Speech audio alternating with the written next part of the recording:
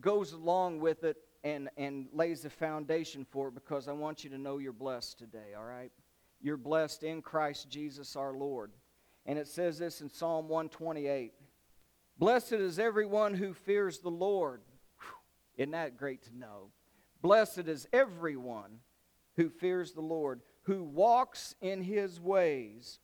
When you eat the labor of your hands, you will be happy, and it shall be well with you. Your wife shall be like a fruitful vine in the very heart of your house. Your children will be like olive plants seated around your table. Behold, thus shall the man be blessed who fears the Lord.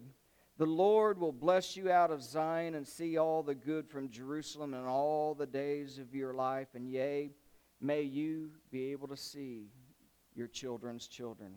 And may the peace of the Lord be with us. Let's pray. And Father, as we prepare to dig into your holy and divine word, this is a story that goes all the way back to getting ready for the crossing into the promised land after those 40 years in the wilderness. Boy, this dates back 3,500 years. But your word is alive and powerful. It is living. And it's designed to be just as evident and just as prosperous for us today as it was in the day it was written. And you knew that we would be here studying this portion today. So, Father, I ask that you bless your word, that you anoint it this day with your Holy Spirit. I pray that we can understand the blessings that are in Christ, the blessings that you have for us, the way that you watch over us, the way that you protect us, the way that you love and care for us. And so as we read this and we uncover a deep mystery of the Word of God that you hid. Father, I love your scripture that says that it is the glory of God to conceal a thing, but it's the honor of kings to search out the matter. So, Father, I pray today that you'll be glorified by what you've hid, and that we will be edified by the mystery that we uncover this day. And we ask this, Father, the blessing of your word in Jesus' name. Amen. Are you ready? Are you there? In Numbers chapter 22 is where I'm going to be. So if you turn to Numbers chapter 22, I'm going to start with Exodus. I want to lay a little bit of history for you as we get to where we are, because God's going to take care of these folks, and He's going to watch over them. But I want you to know that just like you and I, they try to pitch their camp together. They try to do what's right, but a lot of times our flesh gets in the way, doesn't it? A lot of times it just really, whatever. We talked yesterday about being meek and how that you lived in the house until you was almost 21 years old, and they never raised their voice, your mom and dad. And the meek shall inherit the earth. They said, I can't be that way. Man, I tried, but there's times that life and my flesh gets a hold of me and my voice goes up a little bit. You know what I mean? And that's what we see in the children of Israel. I mean, look at this. The Lord said to Moses in Exodus 32, get down there. Get down to those people. You're up here getting my word for them, and they're down there putting together a molded calf out of gold. And they're worshiping it, and they're sacrificing, saying, this is the God that brought them out of Egypt. Go, because I have seen this people, and indeed they are a stiff-necked people. I mean, that's the Lord God talking. He's saying, get down there, these stiff-necked people. Look at what they're doing. My wrath, let me alone. Get out of here, Moses. Get down there, let me alone, because my wrath is burning hot against them, and I might even consume them. So you see, there's times that we try God just like we get tried by our own kids and by our own families and by our own friends. And it does that. In the next chapter, the Lord said to Moses, say to the children of Israel, you are a stiff-necked people. That means you're stubborn. You won't listen. You won't do what I tell you to do. And then in Deuteronomy 9:6, he says, know then, as God is taking care of us, giving us everything that we need for life and godliness, giving us our breath each day. He says, but know this, it's not because of who and what you are. It's not because of your righteousness that the Lord your God is going to give you this good land. For you are a stubborn people, because it's all about who and what God is. It's all about His character and about His word and His promises, that He keeps them even when we don't and we go off. He cares about His people, and He provides protection for them. Now, God, what I want you to know, God may spank us. When we go outside of that and we start doing what we want, it might be the Lord that spanks us. The Lord will discipline us to try to get us in line with His word. But whenever the enemy tries to do it, this is where His protection comes across us in Christ. And that's the key I want you to understand. It's God might do it because we're His family, but He's not going to let the enemy now, because He sees Christ in you, because we are in Christ. And He protects, He provides, and He prevails for us. And He sees it. In the Word of God that we are studying today, I hope it reveals it to you in a very marvelous way. So now let's get ready to examine Numbers 22. If you're there with me, open up your sword, the Word of God. And the Israelites in chapter 21, they're getting ready to camp, to go across into Jericho and to cross there into the Promised Land and begin their conquest there. And as they're camped out in the land of Moab, as they got there, there had been two battles, Sihon and Og. They had defeated both of those armies, and now they're camped out. And there's somebody watching from the mountaintops. You know why they're on the mountaintops? It's Balak. And Balak and the Moabites are on the mountaintops because Sihon and Og had defeated them and ran them out of their plains that they had lived in and up on the mountains where they could try to protect themselves. That's why they're up here. And now all of a sudden Balak is looking down, and there's this people that has come out of Egypt that is spread out all over the plains like the sand of the sea. There's about 2.5 million Israelites here right now. And they're all spread out in his valley. And you know why now he's even sore afraid? He's more afraid than he's ever been. Well, think about logic. Those two armies defeated us. These guys defeated them. So they're even more powerful than the people that defeated us. So now, bless you, Ray. These guys are more powerful than the ones that defeated us because they defeated them. There's no way. What if they decide to come up after us? So Balak begins to get afraid. He's like, we can't do it, so I've got to call on a supernatural power to protect us. You know, we in Christ rely on the power of God to protect us in a supernatural way. Folks that don't know God relies on the powers of darkness to begin to protect them. So that's what we're going to see. Balak now, he's up there and he's looking and he says, I need some help. So he's going to go in Numbers 22, one of our texts.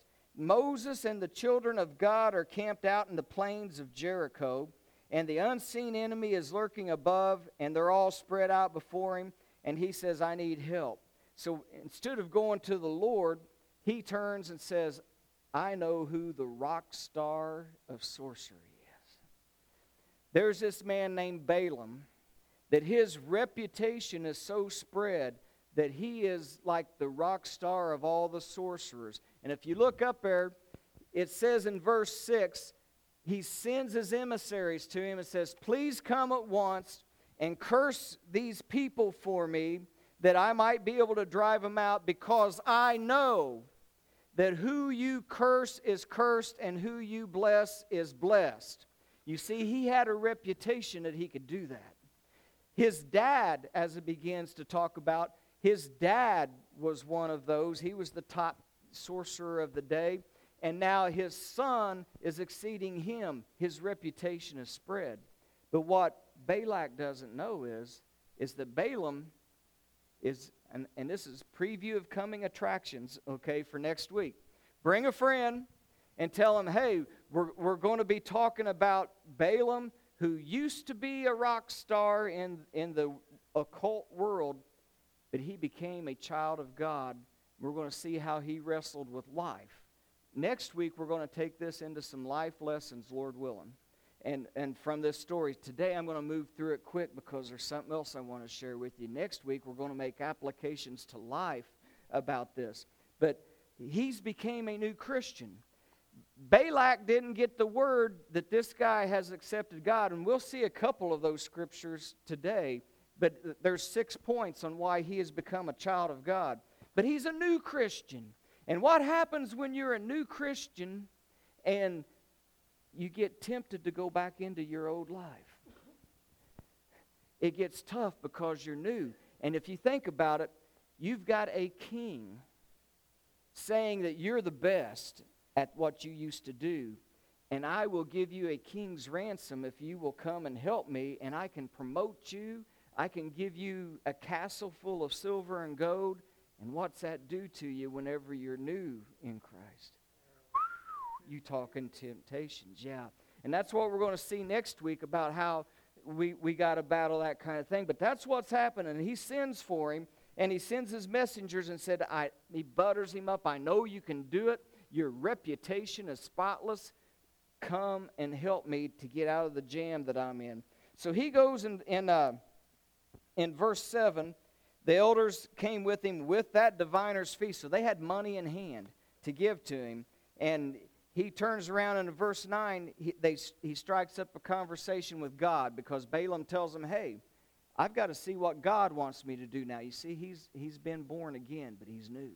And he says, you guys spend the night. I'm going to go talk to God, and we're going to find out what he wants me to do in this situation. So in verse 9, it says that God and Balaam have a conversation, and it goes like this. God said, Balaam, who are these folks?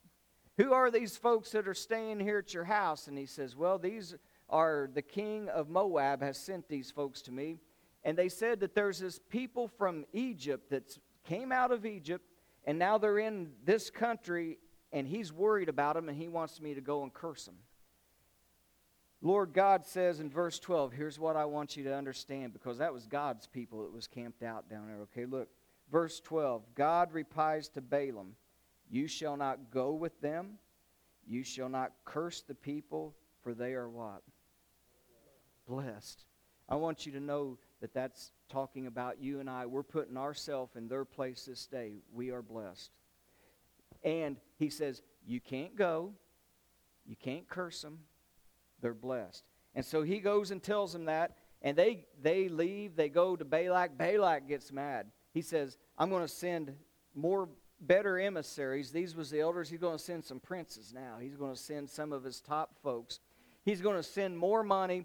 And long story short, he's going to go with them. And we're going to learn about that next week on our applications of life. But on the last time, he goes with them. And he goes there and he's trying to curse these people.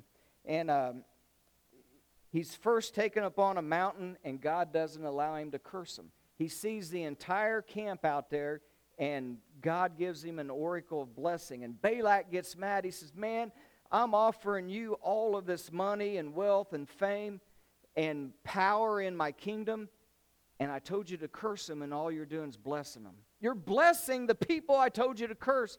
And he said, didn't I tell you I can only do what God told me to do? So he tries again. If at first you don't succeed, what? Exactly. And Balak does not. Just like he didn't give up on the first time when he sent the messengers, he sent second messengers with more. Now he's like, okay, let's go to another mountain. Maybe if you don't see all of them and how big a group this is, and you only see a part of them, maybe now you will find the courage and God will give you a word to curse them instead of to bless them. So he goes up on the second mountain, and God moves him into another oracle of blessing. He comes back and he says, now look, O Balak, hearken unto me and all of you princes. God has said he's going to bless these people, and he gives a spiel. Balak is fighting mad. He says, don't curse them or bless them. I told you to curse them, and if you can't do that, don't do neither one. But don't pronounce a blessing on those people. But if at first you don't succeed, third time, maybe the third time's a charm. We're going to go up on another mountain. And maybe this third time you'll see it. But now I want you to notice what happens this third time. Chapter 24, if you're there with me, starts out like this. The other 2 times he was getting ready to use his sorcery. But now he's come to his senses a little bit, and he says, you know what? I realize that God doesn't allow me to curse him, that he's been blessing him. So it says this time, whenever he sent the guys off, Balaam saw that it had been pleasing the Lord to bless his people Israel and not to curse them. So this time he didn't go like the other times to seek a curse. This time he says this, I want to see, Lord. I want you to open my eyes so that I can see why you only want them to be blessed and not cursed. Lord, you've changed me, and now I see your power is more than the powers of darkness and what I used to be. So allow me to see what you see. Wouldn't you like to be able to do that? Wouldn't you love to be able to see what God sees all the time? And he prays that, and he stands on the edge of there, and he says, I want to see what you see, Lord. Why are you not allowing me to curse them? That's in verse 2. I want to see Israel as God sees them. He raised up his eyes on the encampment according to their tribes is what he began to see. Now, when it says in the Bible that he raised up his eyes, and sometimes it's he lifted up his eyes, usually that means you've been in kind of a prayerful relationship, and the Lord is getting ready to give you some inspiration, give you some knowledge, give you something, so that an understanding of the situation that you're in and going on. And that's what begins to happen with Balaam here as he's praying now, said, Lord, I see that you want to bless them, but why? What is so special about these people? And it says, as he lifted up his eyes, he saw Israel encamped according to their tribes. Israel, now note it, they are camped according to their tribes in the way that God has told them to be camped. And the Holy Spirit comes upon Balaam, and he begins blessing the camp of Israel. And I want you to look what he says down there in verse 5. When the Lord opens his eyes to what God sees from above like he is on this mountaintop, it says this, how lovely are your tents, O Jacob, and your dwellings, O Israel.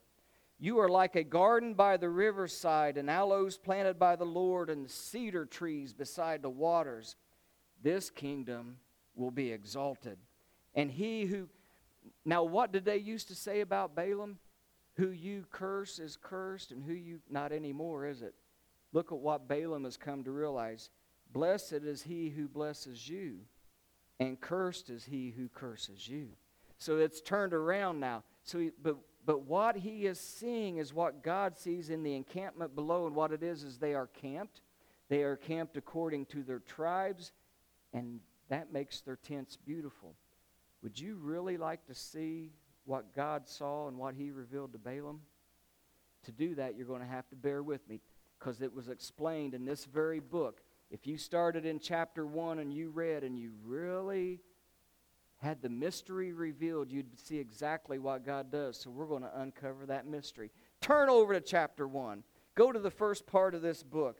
Keep all of this in mind on what they're doing, because whenever he opened his eyes up there in verse 15, look at up there, he says, at the very bottom, he says, this is the utterance of Balaam, the son of Beor, the man whose eyes have been opened by God. The utterance of him who has now heard the words of God and has the knowledge of the Most High, and who has seen the vision of the Almighty. God has opened his eyes up to see what God sees. And he says, what did he see? I see him. Who? Him. But he's not here yet, but he's coming. But he's going to be a king. And a scepter is in his hand. He's seen the Lord Jesus Christ, isn't he? He's seen the one that's getting ready to come in years to come. That's what God opened his eyes to. Now, as we go back to chapter 1, he sees the king, and he sees him coming, and he sees how beautiful the encampment is. And we go there, and we're going to find out that when Numbers began, it's called the book of Numbers because it's all about numbers. It's all about taking the census of Israel, of their army, the armies of God according to ages 20 and up of all the men who can go to the war, except for the Levites, because they are the servants of God and they don't go to war.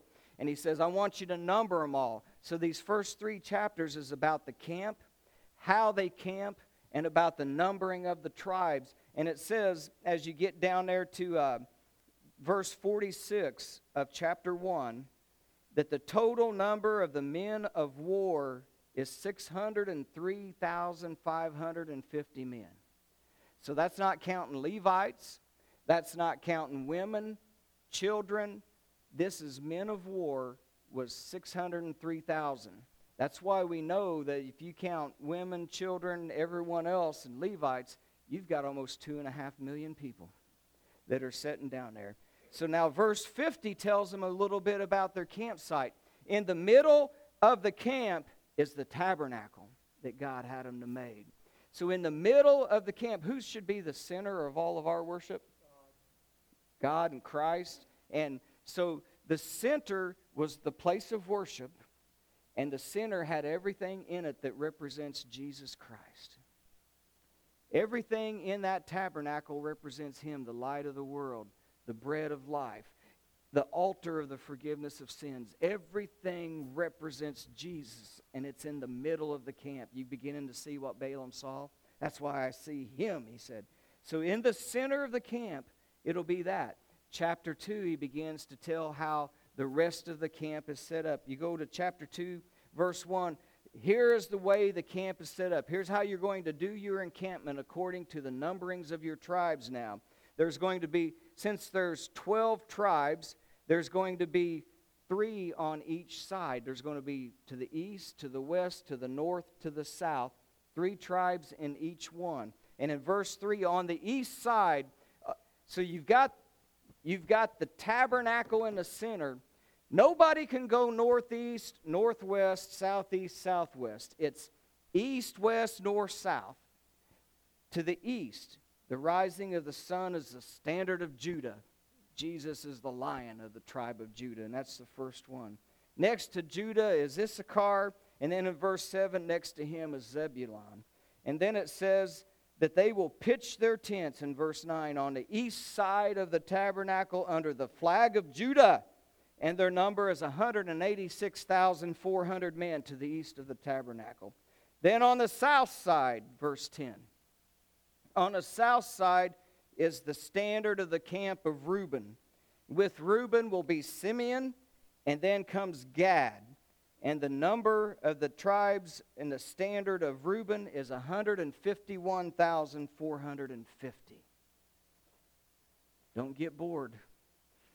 There's a reason God put this in here.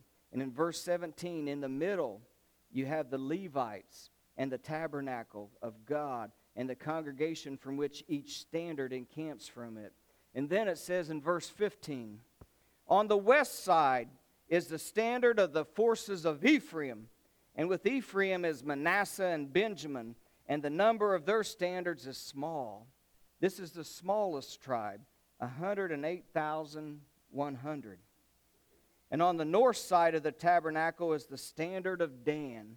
And Dan has Asher and Naphtali, and the number of their standard is 157,600.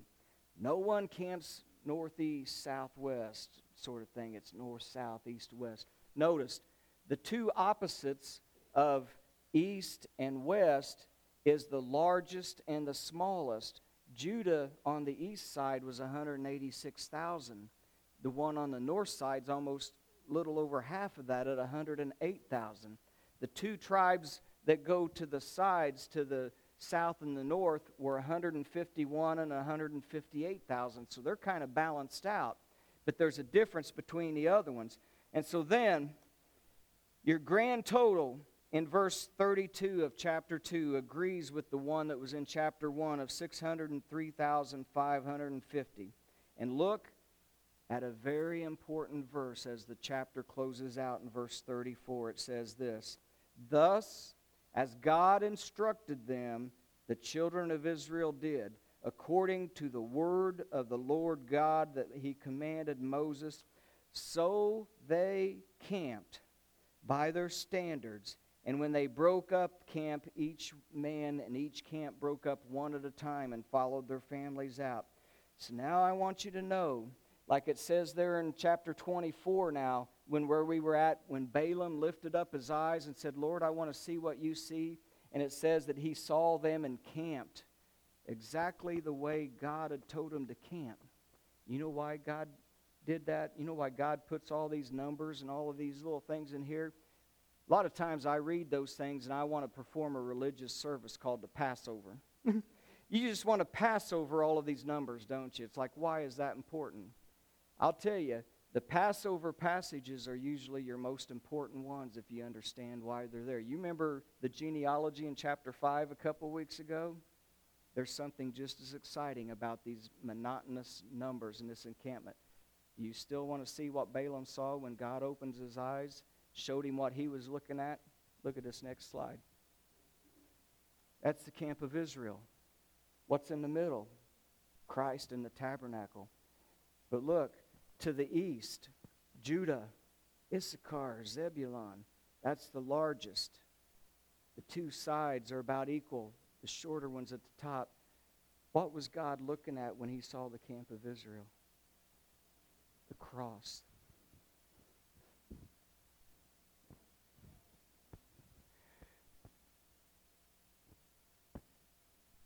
My eyes still water every time I think of this. God hid within his word the beauty of why he numbered the tribes the way he did and set them just exactly so that they would form a cross. And so whenever the enemy tries to come up and to curse the camp below, do you think if they were camped in any other way that they would have been camped other than what God told them to do, that they would be strengthened and protected? Probably not. But because they encamped according to the word of the Lord, even though they were stiff-necked, even though they had their times, even though they weren't always acting right, they were still trying to camp the right way according to the Word of God. And when remember last week we introduced Hebrews 10:25 that says, do not forsake the assembling of yourselves together as the manner of some is, but exhort each other as you see the day approaching. You know why we assemble together? Because when we come together, we form not just the cross like they did in an actual encampment, but we are the body of Christ. So whenever we assemble together, God doesn't see us and see our flaws. He sees that we are encamped together as the body of Christ. So whenever that enemy stands upon the top and says, curse those people, no power of hell, no gates of hell shall not prevail against my church. You remember what he said? He said, upon this rock I will build, and the gates of hell shall not prevail against it. All the cursing, all the stuff will be turned to blessing by the evil one. And again, the Lord may spank us a little bit because of what we do, and he has to put us in line. But the evil one has no touching upon you when you are in Christ Jesus. Isn't that a wonderful blessing to know? I mean, folks, you should all be kind of jumping up and shouting right now, because the same thing that's happened there was put there for our learning. And for us to know as an example that when we are in Christ, we are protected, we are provided for, and God does not see who and what I am, but he sees the cross of Christ when he looks down from that mountaintop. How do I know that? I'm glad you asked. Let's go to the next slide then. Because in Galatians 2:20, man, underline this one in your Bible and remember it and believe it. I have been crucified with Christ. That's the cross. I've been there too. I died to him. That's what baptism is for. Whenever all baptism is, and I want to explain it to everyone again. We got some more folks here. This is where you meet Jesus at the cross, because it says that Jesus died He was buried, and He rose again on the third day for the forgiveness of our sins. When we believe in the operation of God, we'll see that in the next verse, in the next one we go to. We die to self. We say, I believe in what He did for me. I die to self. I am buried with Him in baptism. I am arisen again with Him in a newness of life. And now I am in Christ, and I am clothed with Christ, we saw last week.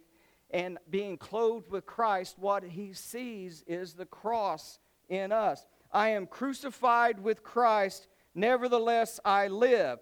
But Christ lives in me. Not me anymore, but He lives in me. In the life that I now live in this flesh, I live by faith in the Son of God who died and gave Himself for me. Now look at this next one.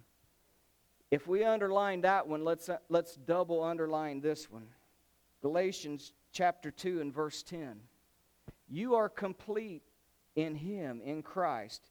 You were also circumcised with a circumcision made without hands, because you put off the body of sins in the flesh by that circumcision. How did I do that? Well, being buried with Him in baptism, you were raised with Him through faith and the working of God who raised Jesus Christ from the dead. And now we've been made alive together with Him, and He has forgiven you of all of your trespasses and your sins, blotting out the handwriting of ordinances that was against you. And then it says this, is my next slide up there? Yes. Whew. There wasn't no ending right there, because there wasn't chapter breaks. This is a continuation of I've been buried with Him and forgiven and been raised with Him now to life. And then it says this, circle this. This is precious.